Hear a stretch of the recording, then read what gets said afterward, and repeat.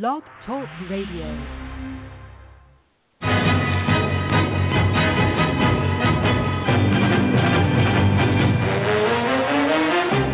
You are listening to the Run to Daylight Football Funcast with your host, Todd Burrows.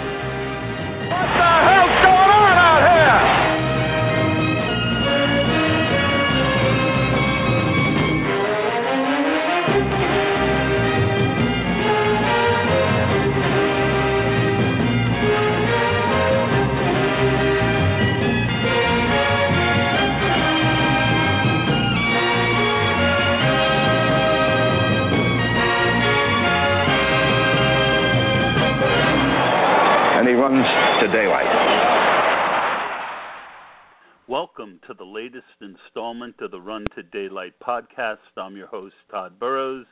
It's a Friday, and we're doing another SFB Fishbowl, the third podcast. Tonight, we've got three really good guests coming on, and we're going to learn a little bit about them, and then we're going to get into some of their strategy for the Scott Fishbowl. But I need to take a moment today. Some exciting things have happened to me. Most of the people who do this, we all can experience wanting to do more. And when I first started out about 3 years ago now, the first site that really kind of caught my attention, I was just so blown away by everything they do there, was RotoViz. And it's always been a little bit of my dream to get to work with them. And I submitted I've been writing for Football Diehards, and I plan to continue. I thought I had an article that was pretty RotoViz. I sent it over to them, and they liked it. And it's up. It's on my timeline. It's my first article ever on RotoViz. I'm very, very stoked about it. They put me on Slack. I feel like I got invited to the cool kids table at school. And I mentioned that on Slack, and they said, yeah, if the nerds were the cool kids. And I said, well, in fantasy football, the revolution is over and the nerds won. So really, really excited about the news. If you haven't used RotoViz in the past, you're really missing out. It is the best value in fantasy sports, in my opinion. I've done other pods where I've said that, so it's not just a matter of my feeling this way because I'm now working with them. And I decided to give back a little bit. This is the first job that I've had in the industry where I can make a little coin. But, I've really been blessed, and I do well in my business. I'm 54 years old. I'm not a kid. And basically what I've decided to do, everyone knows that I'm a big believer in Scott Fish and what he tries to do with fantasycares. So if you ever thought you might want a RotoViz pass, go to my timeline, click on it. For $30, you get a season's pass, you get all their apps, you get all the articles from some really, really smart minds. And whatever I get out of that for the whole year, I am going to turn over to fantasycares, trying to help Scott hit his goal. Well, at least until he hits his goal. I'll take it that far. Last I looked, fantasycares' goal was $10K. It was just under 7,000. And so if you want to have a RotoViz pass and feel like you've given back a little bit to the community and to Toys for Tots, I mean, just the thought of a kid not having a toy at Christmas kind of breaks me up. So it's something that I'm going to be doing this year. I'll be mentioning it on the podcast, and that's really it. So without further ado, we'll get to our first guest. His name is L.J. Cheney. He's a really bright young guy. You can find him on Twitter at Pacific Scouting. He is VP of College Scouting and Development at Dynasty Football Factory. He's the co-host of the Dynasty War Zone. Don't count the days, he says, make the days count. He also hashtags NFL Draft, Devy Watch, and is a fan of the Seahawks. LJ, welcome to the Run to Daylight podcast. How's it going, Todd? Thanks for having me. Oh, I'm really excited to have you on. Tell me a little bit about Devy Watch. What does that mean? I've heard the term Devy, and I think I understand what it means.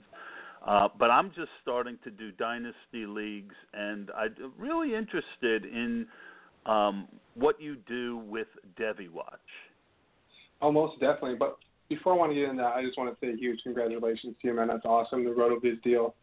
I just read that article before we started this, and it was good stuff. The home and road splits for QBs and NFL 10s. That's pretty cool, man. So congrats on that.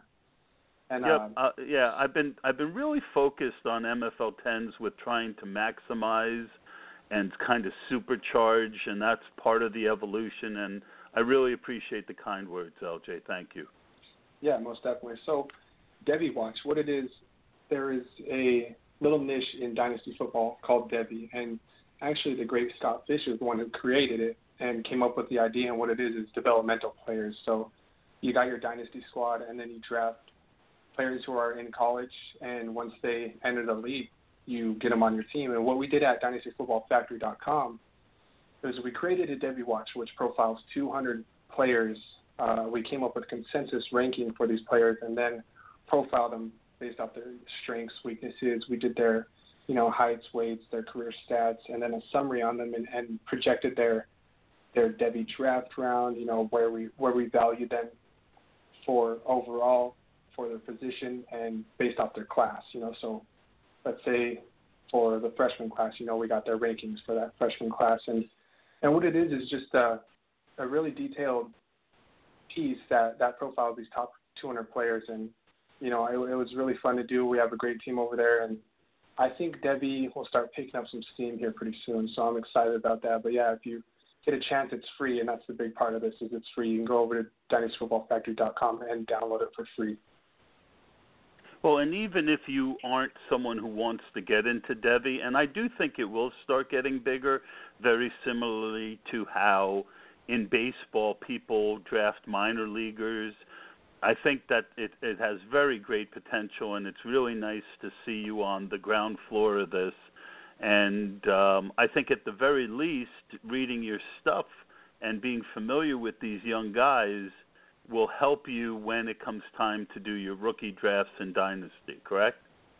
Of course, yeah. So let's say you aren't into checking out the freshmen and the sophomores, but you can check in to the guys who are eligible for the 2018 draft. We have it laid out with our rankings that way, so you can be like, okay, well, I just want to check out the guys coming out this next year, and you'll see the rankings for them, and you can go over them and get a jump start on your rookie drafts next year. So, yeah, that's definitely, something you can do. So thanks for pointing that out. Yeah, I mentioned to you before we got on the air, you've got so much stuff here.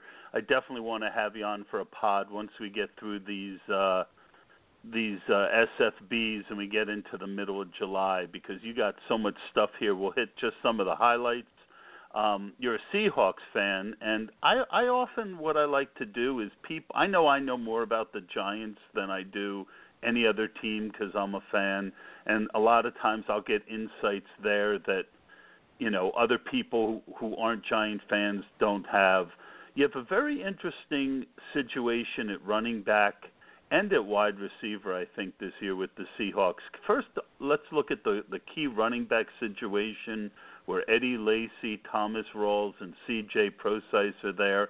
I'd love if you could illuminate everyone a little bit on your thoughts on how you see that situation playing out. Yeah, so that situation is a little bit of a mess. I think that Eddie Lacy, if he gets back to form, the Seahawks just tweeted out a photo of him where looks like he's in pretty decent shape, and if he is able to maintain that weight and enter the season, I think he could have a tremendous season, even though that line is what it is. And you got Thomas Rawls, who's a little firecracker, and anytime he senses competition, I feel like he's going to step up. He's not counted on to be the main guy this year, and when he blew up his rookie season, he wasn't counted on to be the main guy. So I think he can sort of come out of the woodworks this year and earn some time. But I think the most constant running back in this offense is going to be C.J. Procise, because regardless of who's getting those main touches, C.J. Procise, I feel like he's going to be the one out there on third downs and getting, those points in PPR leagues. And as long as he stays healthy, I think C.J. Procise, in terms of talent, is the best running back in that backfield. Now, in pure running back ability, I think it's Eddie Lacy, just because he's been there, he's done it, we've seen what he can do. But personally, I think it's a mess. If you're going to own one of these guys, I think you got to own two of them. So Yeah, and that makes it tough, especially in an MFL 10, and I'm going to go more into that with bye weeks.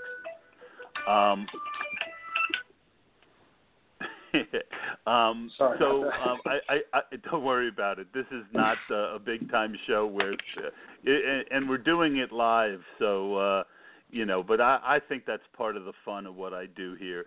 So the next thing I wanted to ask you is, I was a huge Doug Baldwin guy, one of my most owned people, both last year and the year before. Now he's being drafted at the end of the second round. I haven't been taking him quite that early, and the reason is, even though I think that people are hugely underestimating how hurt Russell Wilson played last year, and the fact that he's one of my favorite quarterbacks to draft this year, I love his ADP.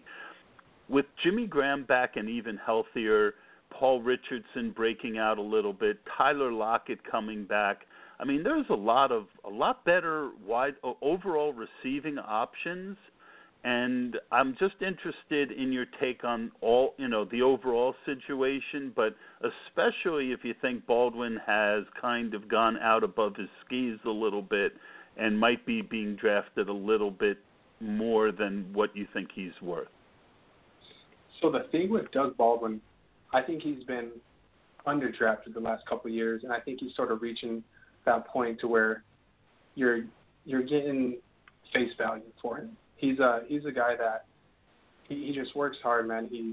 He's one of the best wide receivers in the league at creating separation, and Russell Wilson sees that, and I think that's how a lot of his success comes. I think you're getting him for face value right here. I don't know if I'm really going to touch him that early, even though I'm a Seahawks fan, but the way Russell Wilson played injured last year, going forward, he's going to be fully healthy. You got all these weapons. I think he's going to be able to spread it around a little bit more. But when it comes to this offense, Doug Baldwin has been the most reliable receiver, so he should continue to put up some good points. And I think Jimmy Graham's going to have a huge season. He's been fully healthy this whole offseason, and I guess he came into OTAs just completely ripped and ready to roll. Yeah, I agree. Before we get into the final thing, tell me a little bit about your main website, Dynasty Football Factory, and how that whole thing came about. Yeah, so Michael Goins, the originator, the creator of the site, he reached out to me last January 2016 and brought me on board, and I really liked what they had going, and we continue to build this website, and it's really coming into a fold. I like what we got going on here. You can get Debbie rankings like that I do. You can get rookie rankings, dynasty rankings. There's actual NFL draft scouting, which I take a huge part in as well. And I really, once draft season rolls around, I'm full bore on NFL draft scouting and just your typical dynasty articles. But then there's also some other stuff, where it's buys, sells, and holds for certain teams. And we have our analytics department. We have our ADP, and there's it's a great dynasty site, and it's all free. So, there's a lot of information that you get on here, and all you got to do is type it into the URL, and you're good to go. Awesome. All right, let's move over to the SFB. Like I said, I hope to have you back on where we can go into all these great things in detail. Is this your first time in the SFB? Yes, actually, it is my first time. I didn't sign up last year, so I didn't get an invite, and I signed up this year and looked at my email one day and seen that Scott Fish invited me to play in the SFB, so I was extremely stoked about it, and I'm excited. I'm excited for what he's doing right here.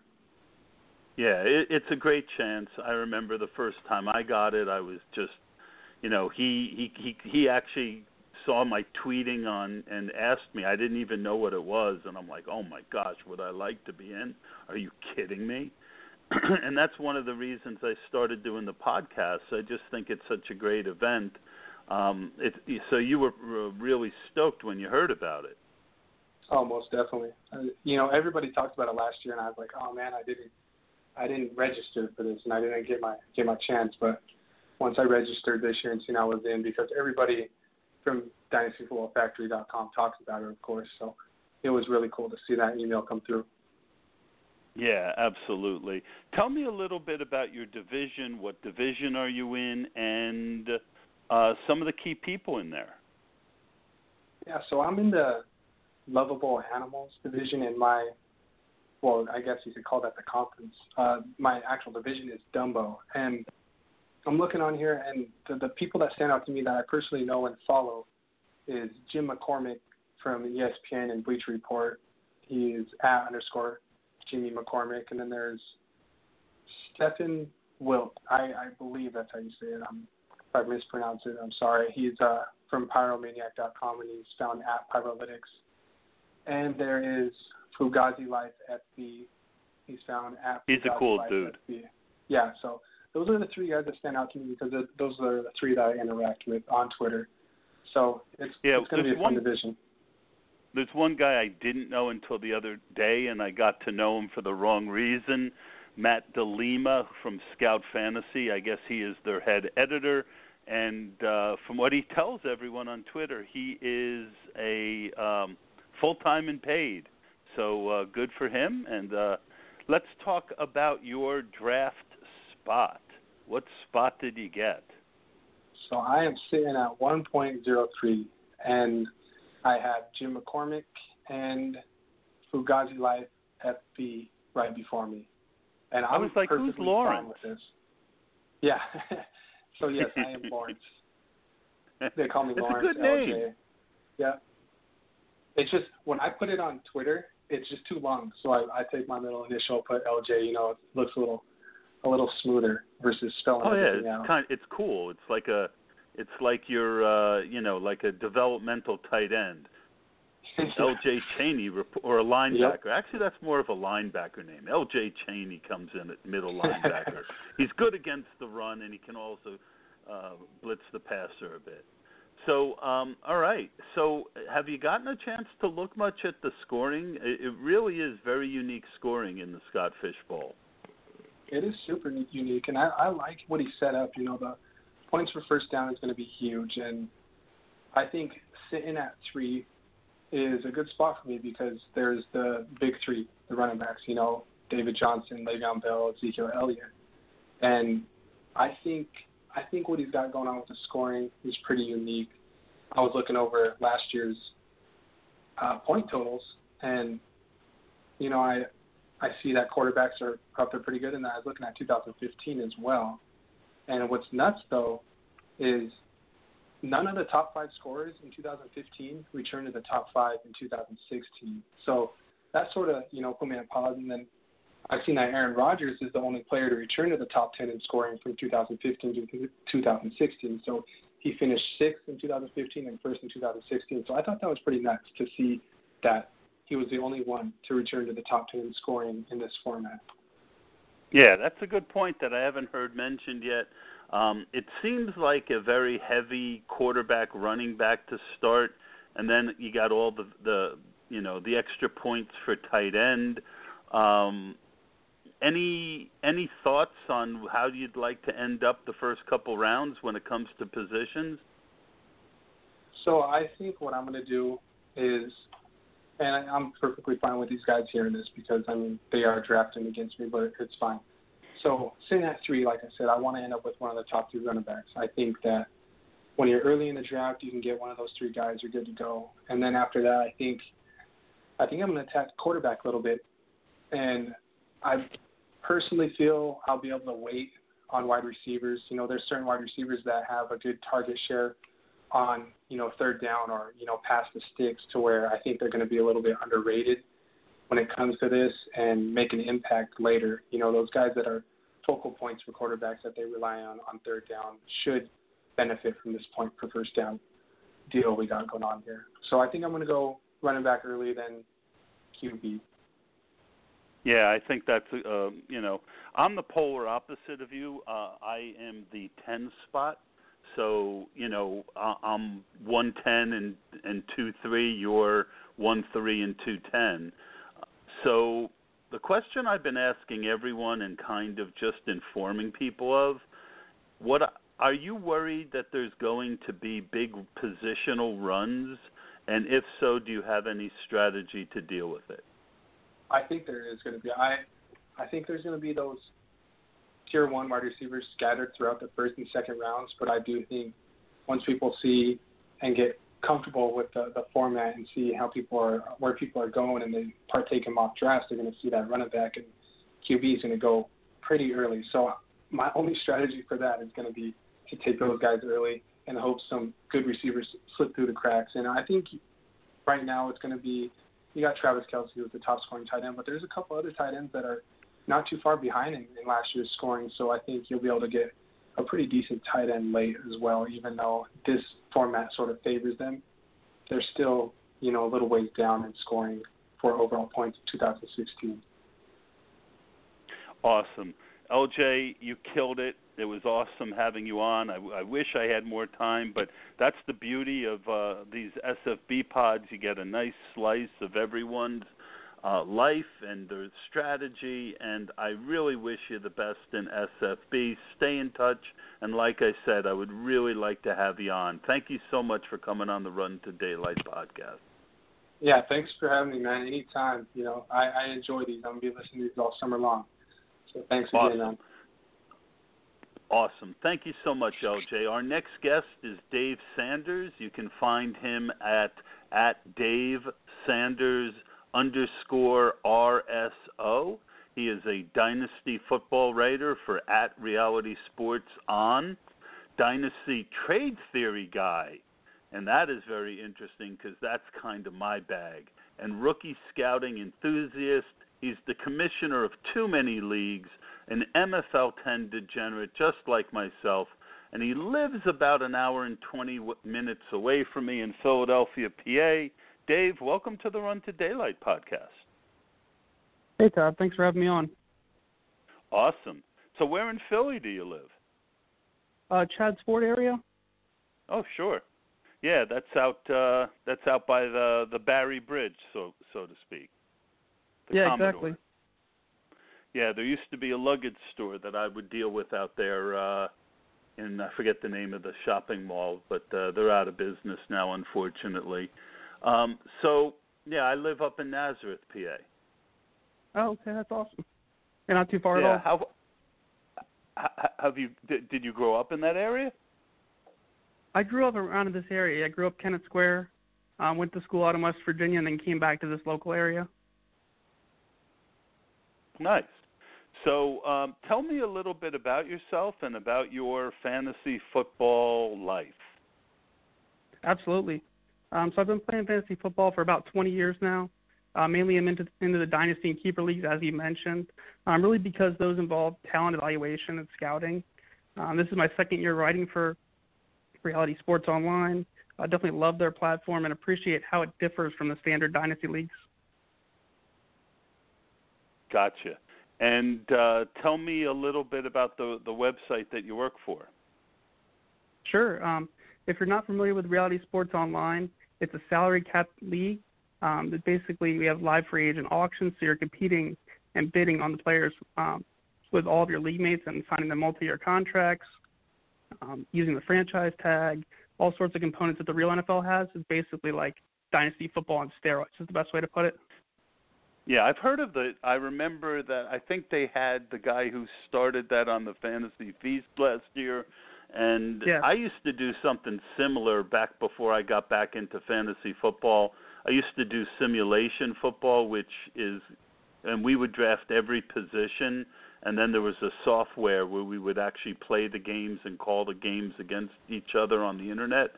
So I'm real familiar with contract leagues and all that, but I'm just getting into Dynasty football and learning the ropes and trying to survive since I'm playing with a lot of really good people. It's a lot of fun, though. It really is. It is. It really takes it to the next level, and since there is a live auction, it creates there's market inefficiencies you have to worry about, and the trading with having short-term contracts instead of lifelong contracts in Dynasty, it really adds nuance to your trading, and the strategy is much different. Yeah, it makes it much more realistic, and you know, if you're in a lot of leagues already, I can imagine, you know, one of the secrets to winning is having more time to dig than your opponents do, and when you're in a lot of leagues and you're doing a league like that, it can really put pressure on you. But what I wanted to do with the rest of our, quote, free time to get to know you, you recently wrote an article on realitysportsonline.com about slicing the 17 rookie class into 12 tiers. Do you want to tell us a little bit about that article? Sure. So what we found in our research is that a little over half of the RSO leagues have not done their rookie drafts yet. So I figured this would be a good time to put out new rankings and really break it down in tiers. What I'm finding in this draft class, and I think what a lot of other people have found too, is that there are huge drop-offs. So looking at standard 1 to 50 rankings may not be the best way to do it. If you look at the first round, for example, there's a big fall-off after Corey Davis and the top 4 running backs. So I'm trying to give people guidance on when they should be trading in or maybe trading away their picks. Yep, I'm looking at it now, and one of the guys that I got in one of my drafts, I traded down twice, and I'm actually in a league with Matt Harmon and the Ghost, the FF Ghost, and I traded down twice and still got my target, who was Chris Godwin, in the mid-second round, and it's such a ton of fun, and boy, I could go on forever about trading and getting value. But I really like what you've done here. If you go to Dave's Twitter feed, and I'm sure, why don't you pin this article for people so that they could see it?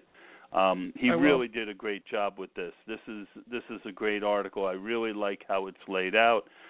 I will say one thing that I think is interesting is that you have Kareem Hunt at the end of Tier 5. How much tape did you get to see on him? And you have him well ahead of Joe Williams and Jamal Williams. I have those two guys much closer together. I happen to like Joe and Jamal, but I got in another draft with Mike Taglieri, a really deep league. I got all three of those guys in one draft. But I'd like to get your thoughts on the Kareem Hunt, Spencer Ware situation. I think a lot of people are underestimating Spencer Ware. I'd 100% agree with that. Ware really was good last year. He wore down as the season went on, but I think there's still a lot there for him, a lot of positives.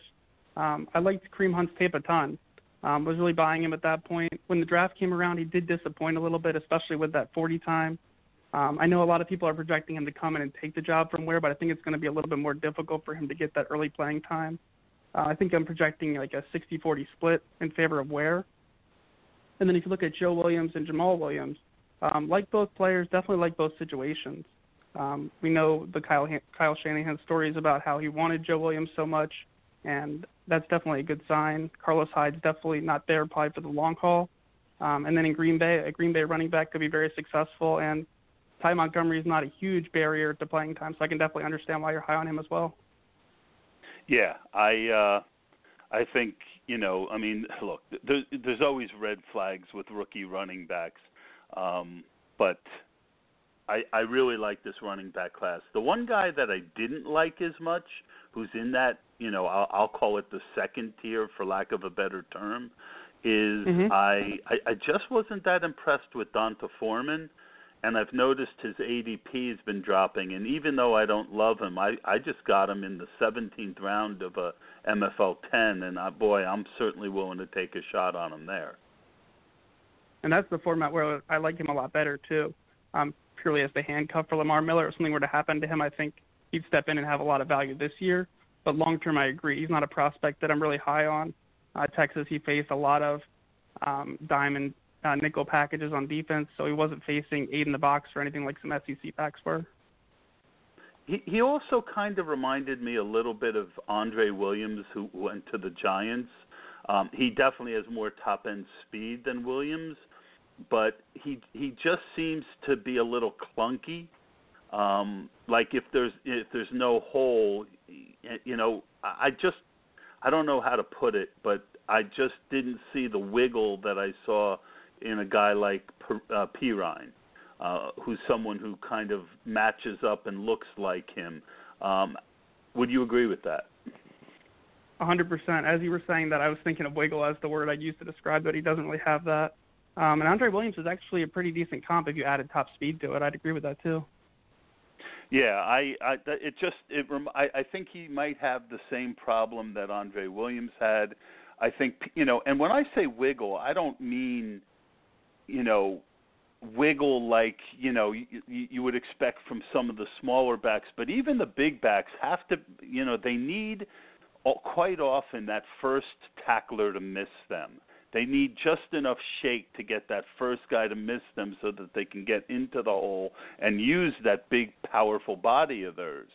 And Andre Williams, every once in a while, would, once he would get 3 yards and a head of steam, he'd have a nice run. But then there were 7 other runs where he never could get past the offensive line level. And that's my fear with Foreman. I'd agree with that as well. So is this your first rodeo in the Scott Fish Bowl?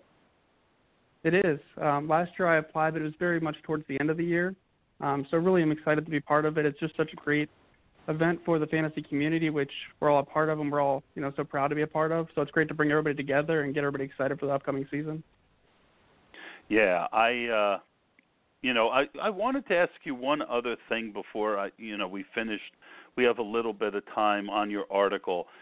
Give me one name that you're higher on than most experts, and give me one name that you're lower on than most experts.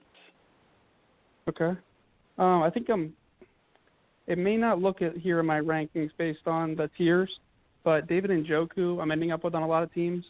As far as the tight ends go, I think he has the highest ceiling. I actually kind of love the situation he has with the Browns because they have a great offensive line. I don't think they're going to ask him to block very much. The quarterback situation, of course, is questionable, but just love his long-term upside and the skill set if it all comes together. A guy I'm lower on than most, I would say Cooper Kupp with the Rams. I just don't buy that he has long-term upside as a real fantasy impact player. I guess the best case scenario is Julian Edelman, Wes Welker type. But there are too many examples of guys with that kind of skill set that don't become huge fantasy options. So I just don't see the long-term upside there that would warrant him being taken in the late second, early third round. I didn't get to watch much tape on him. But the one thing, I remember watching Wes Welker when he was with the Dolphins and just seeing his short-term speed, how he was able to cut on a dime. And of course, Julian Edelman has that same ability.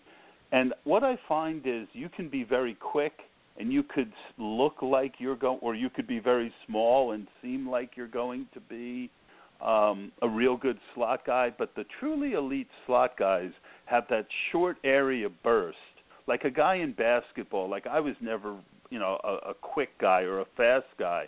But in a short area, I could get by you because I had decent moves. And, I could move quicker than you would expect. I don't know, can you talk to Kupp's do you understand what I mean by that quick turning and that quick speed? And do you think that Kupp has it, or is that something you think he lacks? I think he lacks it a bit. One of the measurables that I think really translates well to that is the 3-cone drill at the Combine. And if I'm remembering right, I don't think he had a very strong time there. And that's one thing that Christian McCaffrey, for example, jumped out on. And it's backed up by his tape as well. Exactly. So I think if he doesn't make it fully as a running back, as a slot receiver, he can do great things. Awesome. Well, thank you for that insight on the rookies. Now let's get back to the SFB7. I'm glad you were invited. It looks like you're in the Mickey Mouse division. And that doesn't mean that the people in the division are Mickey Mouse, obviously. Why don't you tell us a little bit about some of the key people that you know that are in your division? Sure. So a lot of the people I follow on Twitter, but the one who's actually a friend of mine now, Colm Kelly from Overtime Ireland, I've played in a Ireland Dynasty League with him for the last 3 years where I'm actually the only person from America on there. So that's been really fun. Aside from the time difference makes it a little bit challenging for trades. But he and I have developed a friendship and kind of a budding rivalry, so I'm looking forward to competing with him.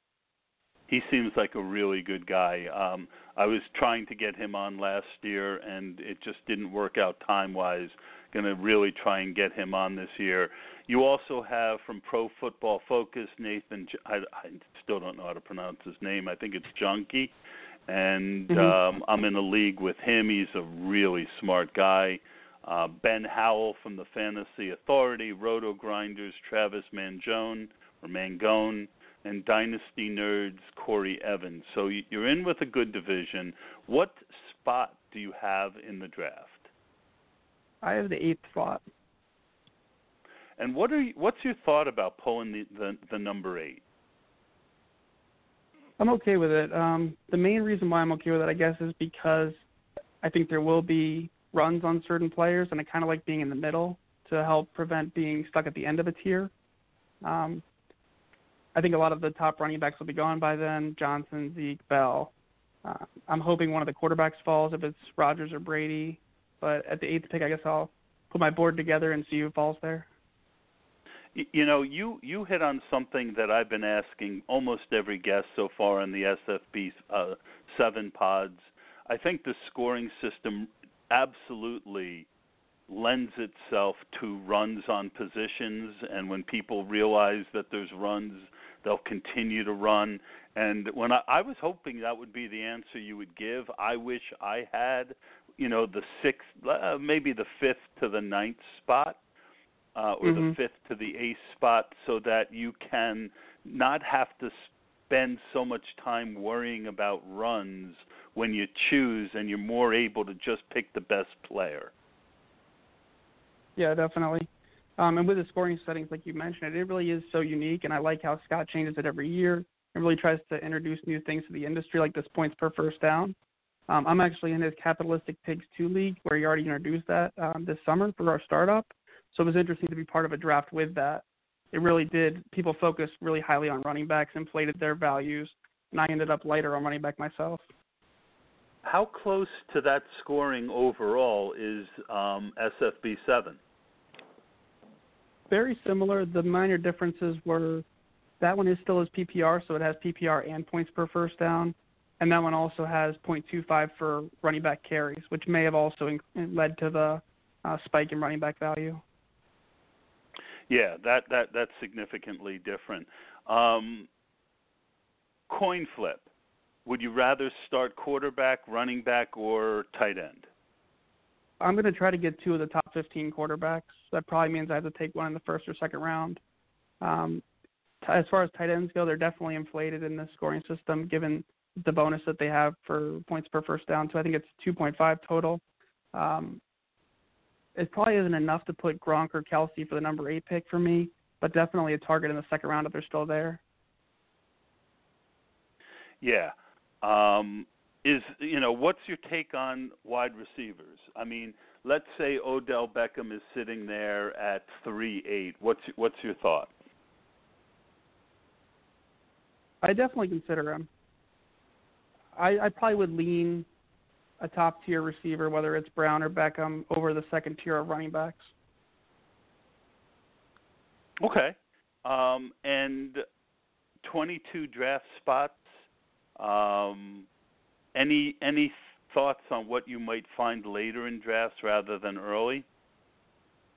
Sure. A lot of sleeper running backs. I'm probably going to target some high-end handcuff like James Conner, maybe Foreman, like you mentioned. I think in this league you're going to have a contrarian strategy to win, given that there's 720 teams and a lot of really smart people. So I'm going to try to be a little bit more unconventional. I'll probably load up on more receivers early than most. Definitely want to target those top early quarterbacks, and then some running backs with high upside that may not have the playing time right now or may not get the buzz in the fantasy community. Sorry about that. That's fine. But yeah, really targeting the quarterbacks and receivers early, and running backs with some upside if things break right, that maybe running backs that aren't as favored in the community right now. Oh, do you mind giving us a name of a running back that would fit that profile? Sure. A big-time sleeper of mine for a while has been Bilal Powell.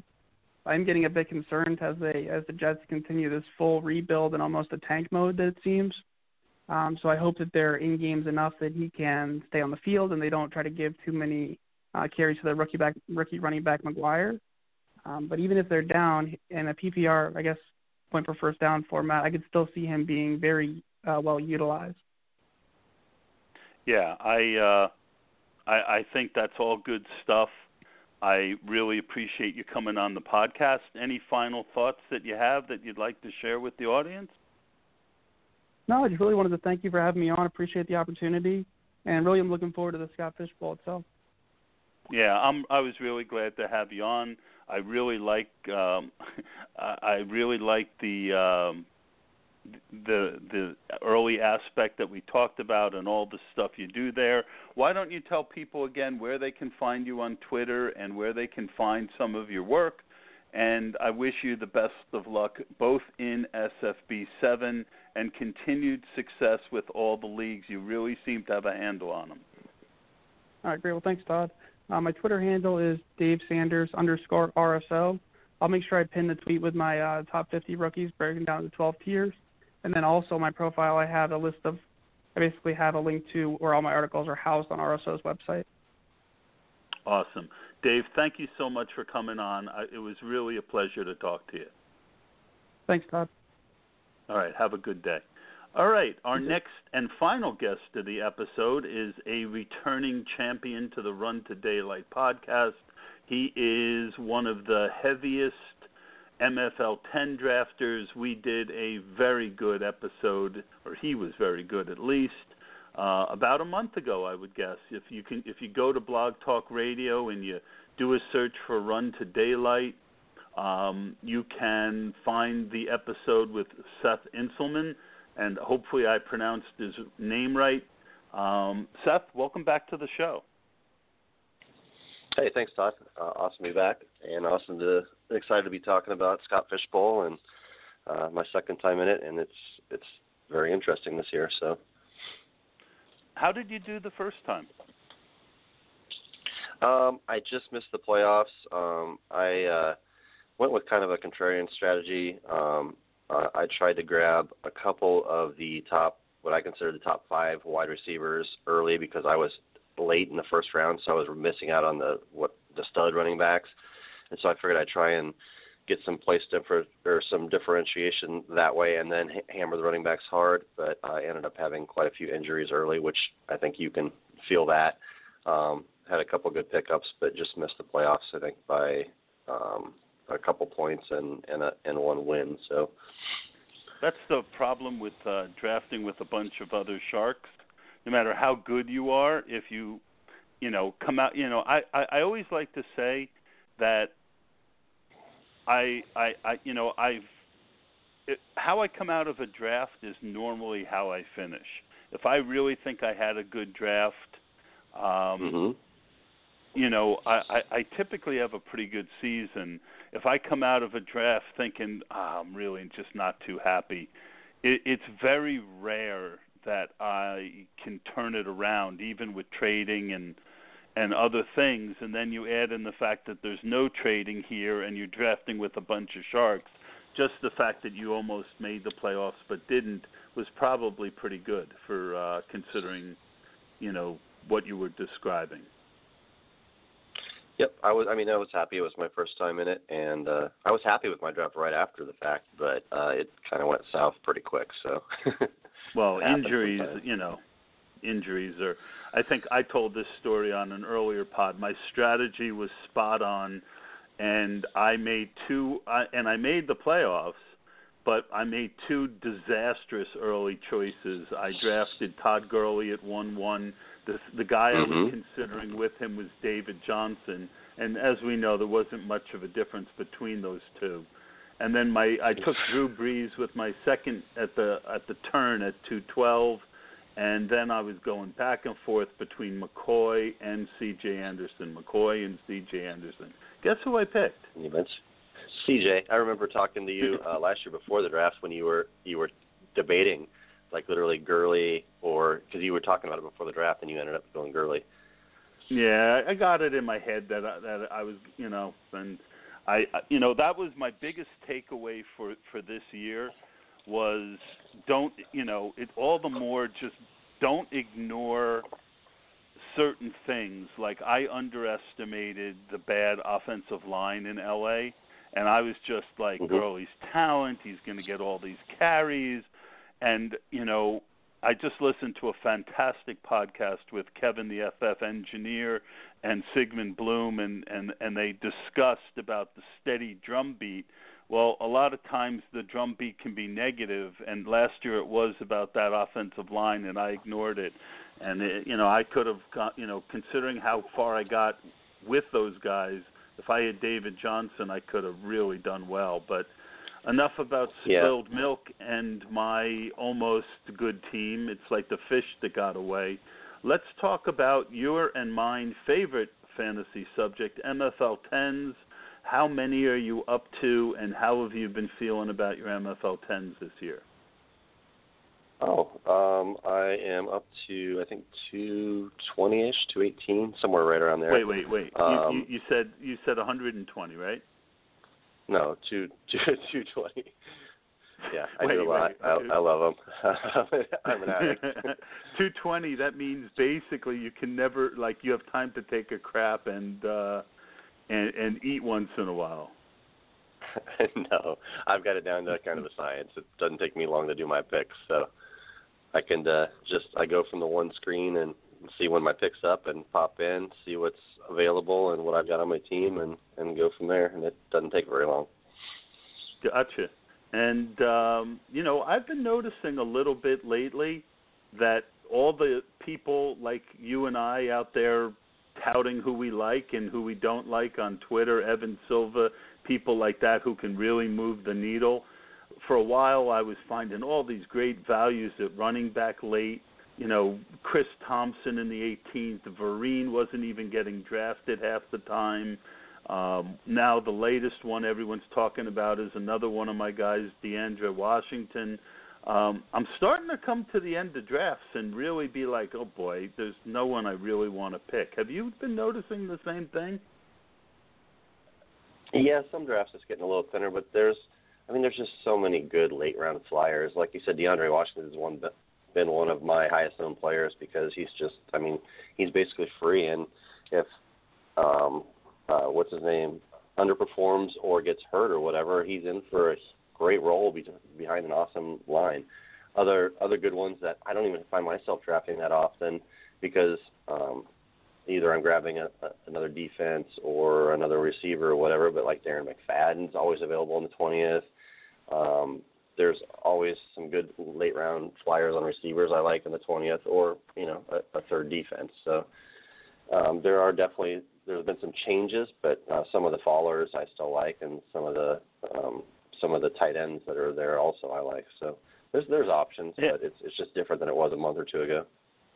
Absolutely. And one of the things, this is the first time I've ever done it before the draft, so I learned a lot from the different periods, right through before free agency, early free agency, after free agency, right before the draft, after the combine, the draft, and then you get news, and like every 2 weeks, it's like I'm thinking about next year doing a regular ADP show where I just kind of go over some of the changes, because literally I could settle on a strategy. A couple weeks ago I settled on a zero running back strategy for some of my drafts, and I really was very, very happy with my drafts, and almost like I joined like 8 or 9, and not all at the same time, and by the time I got to the second group, all the values, not all of them, but a lot of the values I really liked weren't there anymore. You really have to stay on top of the ADP, don't you think? Oh, for sure. And a lot of people this year have ADHD's ADP apps, so that's out there. So it makes it harder for us as well, because these people have more information available year by year, month by month now. One of my big advantages is I do so many from the start, and I pretty much know the ADP just by doing them, but you can never get locked into thinking, okay, I'm going to get this guy here, because it changes organically throughout the season. So you just got to look draft by draft, because you're going to get values every single draft. You just got to see where they are. One draft it might be running backs that fall. Another draft it might be quarterbacks that fall. It just depends. Like this last draft, I just took Russell Wilson 8-11. So you just never know who falls, and you just got to be looking for those values and go there, because that's where you get your biggest bang for the buck in these things. Yeah, I mean, that's one of my key focuses this year is I use the RotoViz Best Ball app. It's what I'm used to. I love what Josh did, but there's so much stuff. I really kind of need time to sit there and play with it. And I don't know if it was the day that I used it, but, it seemed like there was a couple rounds that, he was still showing players that weren't there. I think I just was looking on a bad day. And then there was another site that I was using for FFPC. It was the same thing. And it's like, yeah, especially this other site that I'll remain nameless because it went on for a week or two. And I'm like, this isn't a very effective tool if I got to spend the same 10 minutes going through all the people that are drafted that you're not showing as drafted yet. So I'm a big fan of the RotoViz Best Ball app, and I think I might write an article on it for RotoViz because I can do that now. Yeah, it's I just kind read of your new fun. article. It's really good. You liked it? Yeah, it was awesome. I kind of try and take that stuff into consideration when I'm drafting, but I hadn't gone into that much depth. But, yeah, I definitely try and, if I'm going to get somebody like him, I try and look a little bit at the buys and their schedules and try and pair them up with somebody that fits. So it was a really sharp article. Oh, I'm glad you liked it. It's a lot of times we're our own harshest critics. One thing that I want to do a lot more on that. I think there's a lot more edges that you can glean, and I'm going to be working on doing kind of more of a DFS optimization and looking at, like one that came to my mind today is, you've got 5 or 6 running backs already while when it comes time to draft defenses, right? And you and I, we probably are the same. We don't want to be overexposed to any one defense, and we've got 5 or 6 defenses that we have in a tier. Well, for DFS, it's been proven. I know Chris Raybon's done studies that there's a correlation between running backs and defense. Well, why wouldn't I want to pair one of my running backs with a defense if it's in the same tier, even if that correlation is only small? I'm starting to look at MFL 10s as nothing more than 16 weeks of DFS that's cumulative. What do you think of that theory? No, I kind of agree with you there. I am a little bit different on you that defenses are the one thing that I do not care about how much exposure I have to them. They're all going to score some points, and I feel pretty confident in my ability to pick top half defenses overall. So there's probably 10 to 15, somewhere 12 to 15 defenses that I haven't drafted once yet in my 200 and some, and it'll probably stay that way. Just because I don't like them and I don't like their schedule, or I don't like where they're getting drafted compared to the ones that are around them. So my highest owned players right now, the top 3 or 4 are all defenses. I am going to check your work. Going to the handy RotoViz app. I don't hide anything. I use the same name for everything. So. No, I'm the same way because I want to check my own exposure too. I'm not going to give away.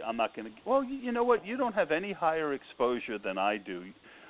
You've got your first one is 28, then 25, then 28, then 2 26s, a 20, a 15, and a 9. And now I'll do mine. Okay. Yeah, I actually. And I've got a 24, app. a 6. What's that? I've actually been using this app that was created by a gentleman from what's it called? Draft Sharks, and he's been testing it or whatever, and I was one of the ones that got in on the test, but it lets me input my leagues as I go. Jason Rock Phelps, I bet. Yeah, Rock Phelps, yep. And I've got it's I think it's a little bit more up to date maybe because I think I've got a lot higher on that. I've got Oh yeah. Hold on. Well, Sorry, I've noticed the RotoViz app the last couple of days, like some of mine have dropped off. I do show you 216 leagues though. Like your number one when I say today, so. when I was saying 28, I was giving you a percentage, not a total number of drafted. Gotcha. Yeah, so like your top defense, you own 28%. It's also one of my favorite defenses. Your second defense is one that I'm not as high on this year, because I thought they had a real. I can say it. It's the Giants. I love the Giants. They had a really easy schedule last year. I think it's tougher this year. Mm-hmm. But your third defense is my number one defense, the Bucks. I think they're criminally underowned. Your fourth defense is someone that I wish I had more of. Yeah, I mean, we're on a lot of the same defenses. I just haven't been doing three defenses much this year, and doing the research. Either I'll switch. Sorry, I haven't been doing much three defense so far, maybe 20% of my teams are three defense so far. I'll transition more to three defense as we get closer to the season, I think. All right. Well, I want to get more into the Fishbowl, and I want to, we got some time. I set the episode up for longer.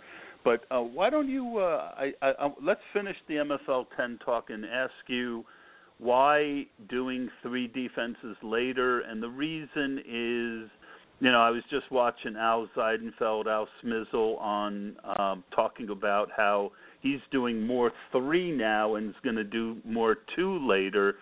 So I just would like to hear your reasoning. For me, it's that earlier on in the off season, before you get closer and closer to the season, you have less knowledge, less information about the other players, and injuries come in, changes come in, how things turn out in training camps, et cetera, and that changes. So I want to give myself a couple more late shots at some of those positions that can matter a little bit more to cover in case something happens, like obviously Dennis Pitta going down, who I had high exposure to, or a receiver getting a DUI or something like that and going out. Whereas later, as we come closer to the season, I'm more comfortable with ADP, with the situations, who's going to be doing what, and I'm more comfortable taking my 7 or 8 receivers and then not taking that last flyer there, rather taking the third defense just to give myself those guaranteed 20, 30, 40 points, whatever it may be. So yeah, that's where I come from on it. Yeah, first of all, going back to the last thing you said before, I also agree that I don't mind having a higher exposure to defenses than I do some other positions. The other thing I'll say that Al Seidenfeld said, and what I hate about it is he's almost always right, and I mean, I'm not just saying that because he's got a big name in the industry. I just happen to really respect him.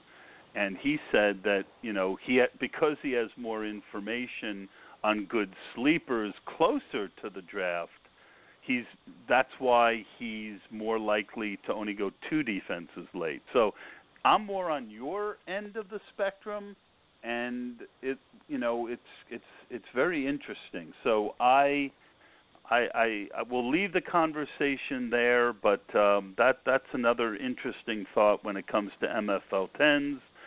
What division are you in the Scott Fish Bowl? Let's transition a bit. I'm in Engineered Stitch, and my division is loaded. I noticed. I mean, they talk about the group of death in soccer. I mean, even your fans are monsters. All my fans, I know who they are. Like, they're literally... it's ridiculous. Joe's actually written an article. You got Megatron FF as a Megatron. fan. Yeah, Megatron FF Nixon. is one of the first. Yeah, I have a bunch of Power Hour DFS followers. Taylor's now actually kind of helping run that.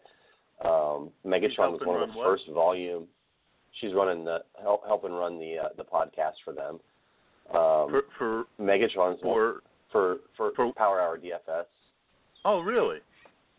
Yeah, because once Scott got his gig at PFF and their other person left, it's John and Ryan Hodge, and then she's kind of there, the one kind of running it and helping out. So yeah, she knows her stuff. She's big into DFS too. Megatron, like I said, is one of the first. Yeah, for sure. Megatron's one of the first volume MFL 10 players, and then you get into the people that are in the industry. Eric Crane from Roto Grinders, TJ Calkins, we $1 million all know. Man. Yeah, freaking so good. Obviously, John Proctor from Fantasy Labs and the aforementioned podcast. The FF Ghost from DFL. Ken Moody from Dynasty League Football. I mean, it's just loaded. It's a great division. It's going to be a fun challenge. Oh, and you got Joe Pano in there, too.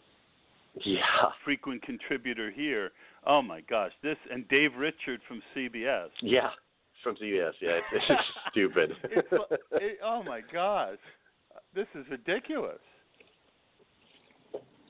Yep. I was excited though. I love Stitch, and I'm a big time follower of their Power Hour podcast. It's super fun and they're super sharp. So obviously these guys are too because they all follow it. And then it should be fun. Yeah, this is crazy. Well, you're going to need a good strategy. So tell us about your draft position and a little bit about your salary, your strategy. Well, my salary, I don't know about yet, but my draft position is 109. And then I took a look at the scoring from the last 2 years with the Scott Fishbowl at this current scoring. And I looked at the points per game difference between each position, first and 12th, and then the 24th, and then 36 for wide receivers, since you start 3 of those. And basically, I find out if you go points per game difference, wide receiver 1 to wide receiver 12 is 4.9. Running back 1 to running back 12 is 8.6. Tight end 1 to tight end 12 is 7.75. And quarterback 1 to quarterback 12 is anywhere from basically 6 to 7.5. 7.5 if you take into account Cam Newton's top 5 all-time season there. So, and then you go from 1 to 24 or 36 as a wide receiver. For 1 to 36 for wide receiver is only 8.1 difference. For tight end, it's 11.75. For running back, it's 11.65. And for quarterback, it's 10.8. So obviously, wide receivers are hugely devalued in this. Everybody knows that, and if they don't, I'm telling them right now, they're hugely devalued. Yeah, I don't think that's much of a secret. But some people are still not in your division. If you get but if you get one of those top wide receivers at a good price, that you can still get some advantage there, because the very top wide receivers, you're going to have, a little bit of a difference between them and the later guys. But I mean, honestly, I would prioritize, the stud running backs, then the stud tight ends, then the stud running backs. And then probably quarterbacks, making sure you get, I'm going to shoot for 2 top, what I consider top, 16-ish quarterbacks. And then I probably won't touch a wide receiver until around 8, 9, 10, something like that. Yeah, that's kind of where I'm thinking as well. My only difference is quarterback is one of those positions that, because it's, you can talk about the difference between the quarterback A and quarterback B, but quarterbacks score really high in this overall. And right. If you don't get too early, you could be in trouble. I'm kicking around, and you can tell me what you think of this strategy. I told myself I wasn't going to say it, but you know me, diarrhea of the mouth. I'm thinking of I got the 10. I'm thinking of possibly taking 2 quarterbacks with the 110 and the 2, 3, and then not taking another quarterback in the draft, and just load up everywhere else while So I'll take the top off that position, lock myself into 2 really good people that I can play almost every week, and then try and make up for it as much as I can in rounds 3 through whatever. I won't say I won't take another quarterback, but if I take another quarterback, it might be like a late flyer on like a Jimmy Garoppolo who is a favorite of mine, and God forbid Brady gets hurt, But as far as trying to get a third, that's just one option that I'm considering. I'm curious to as your thoughts. No, it's one of the about strategies I like too. I think the biggest thing in this, I know for sure in my division, and I think in most divisions, is that every draft's going to be so different because you're going to have some people that are, super adjusting towards the scoring. Some people are going to be like, okay, I can't pass up Antonio Brown here, et cetera. So you really got to take whatever your draft is as it comes to you and see, you might have the plan for those quarterbacks, but then you might get a stud running back or, somebody that you didn't think would fall to you. And so you might have to change it up then. It just depends on, what happens. Like, we're close together. I'm 109. You're what, 110, 111? Yeah. Yeah, so, depending on what falls to me, I guarantee it's not going to be a receiver, but I'll be drafting either a running back, a tight end, or a quarterback there. So it just depends on what falls to me, Yeah, and that's a good point. One of my big sayings is strategies are grand, execution is crucial. I mean, if somebody, if LaShawn McCoy or Melvin Gordon drops to me at 110, and there's already 3 or 4 quarterbacks off the board, am I going to take the 5th or 6th best quarterback or, a running back I didn't expect to make it there? I mean, that's the kind of tough decisions you have to make. Last year, I kind of got screwed in that way also. I drafted Breeze in the 2nd round, and then I came back later and got Tyrod Taylor and Mariota, who were good choices, really good for the scoring system and with Breeze. But I kept waiting for the big QB run, and it didn't happen in my division. So the people who took other positions, like Kevin Cole, he was able to get a really decent quarterback much later, if my memory serves, and he went really far in the tournament. So you're Cole right. Had a really good team last year. Yeah. So, but that's again, some of it is strategy, and some of it is luck. I still think that my strategy of loading up on QBs early and running QBs was good, but I needed everyone else to kind of follow and take. I have a saying. You probably heard me say it before.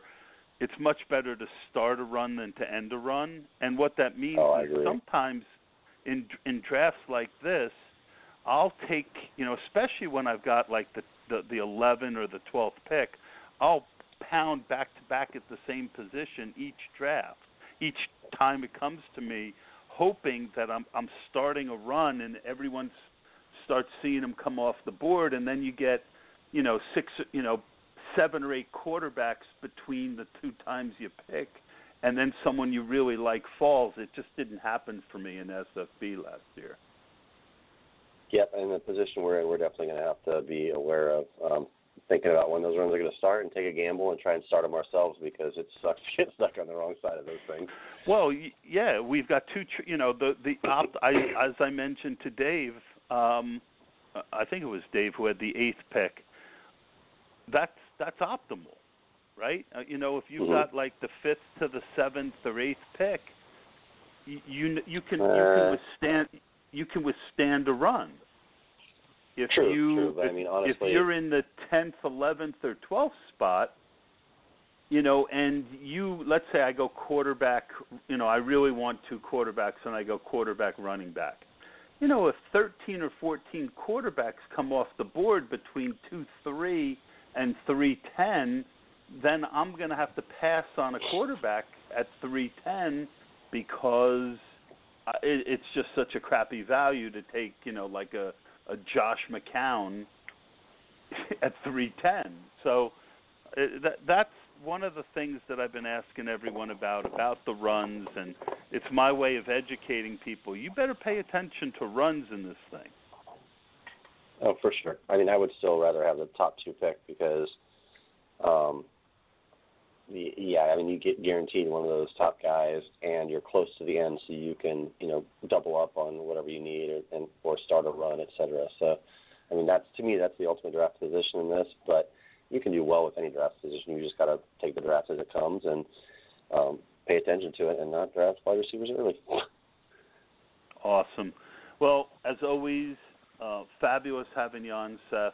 You know you have a open invitation to come on anytime you need to.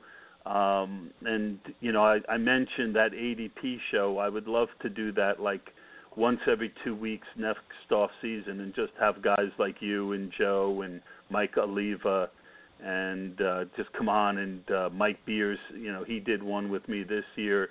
There's so much fun to talk about the ADP ups and downs, don't you think? Oh, for sure. Yeah, I'd definitely do that with you sometime. I like being on your podcast and chatting with you. You're a fun guy to talk to and know your stuff and have some of the same interests. So we could probably talk for hours about MFL pins. So. And we could and get into all the minutia, and sometimes those are the best podcasts because a lot of them they just can't get into the detail. That's one thing I really like about Kevin, the FF Engineers pod. He really gets into some really deep, solid strategy that I enjoy. So people, if you're out there listening, check out his pod. Seth, why don't you let us know where we can find you one last time, and we'll say goodbye for this episode. Well, you can probably find me in your MFL 10 lobby. Otherwise on Twitter at SethFFL. And I write some for ffcouchcoach.com. Other than that, I appreciate the time, and I'll see you all in the fishbowl or in the MFL 10 lobbies. Awesome. Thanks so much for coming on, Seth. And we're going to end, as we always do, with a song. And just like I did last week, I'm kind of on this kick. We're all trying to be the superstar and among superstars and win the SFB 7 with 720 people in it. We're going to play you Superstar by Sonic Youth. Have a good night, everyone.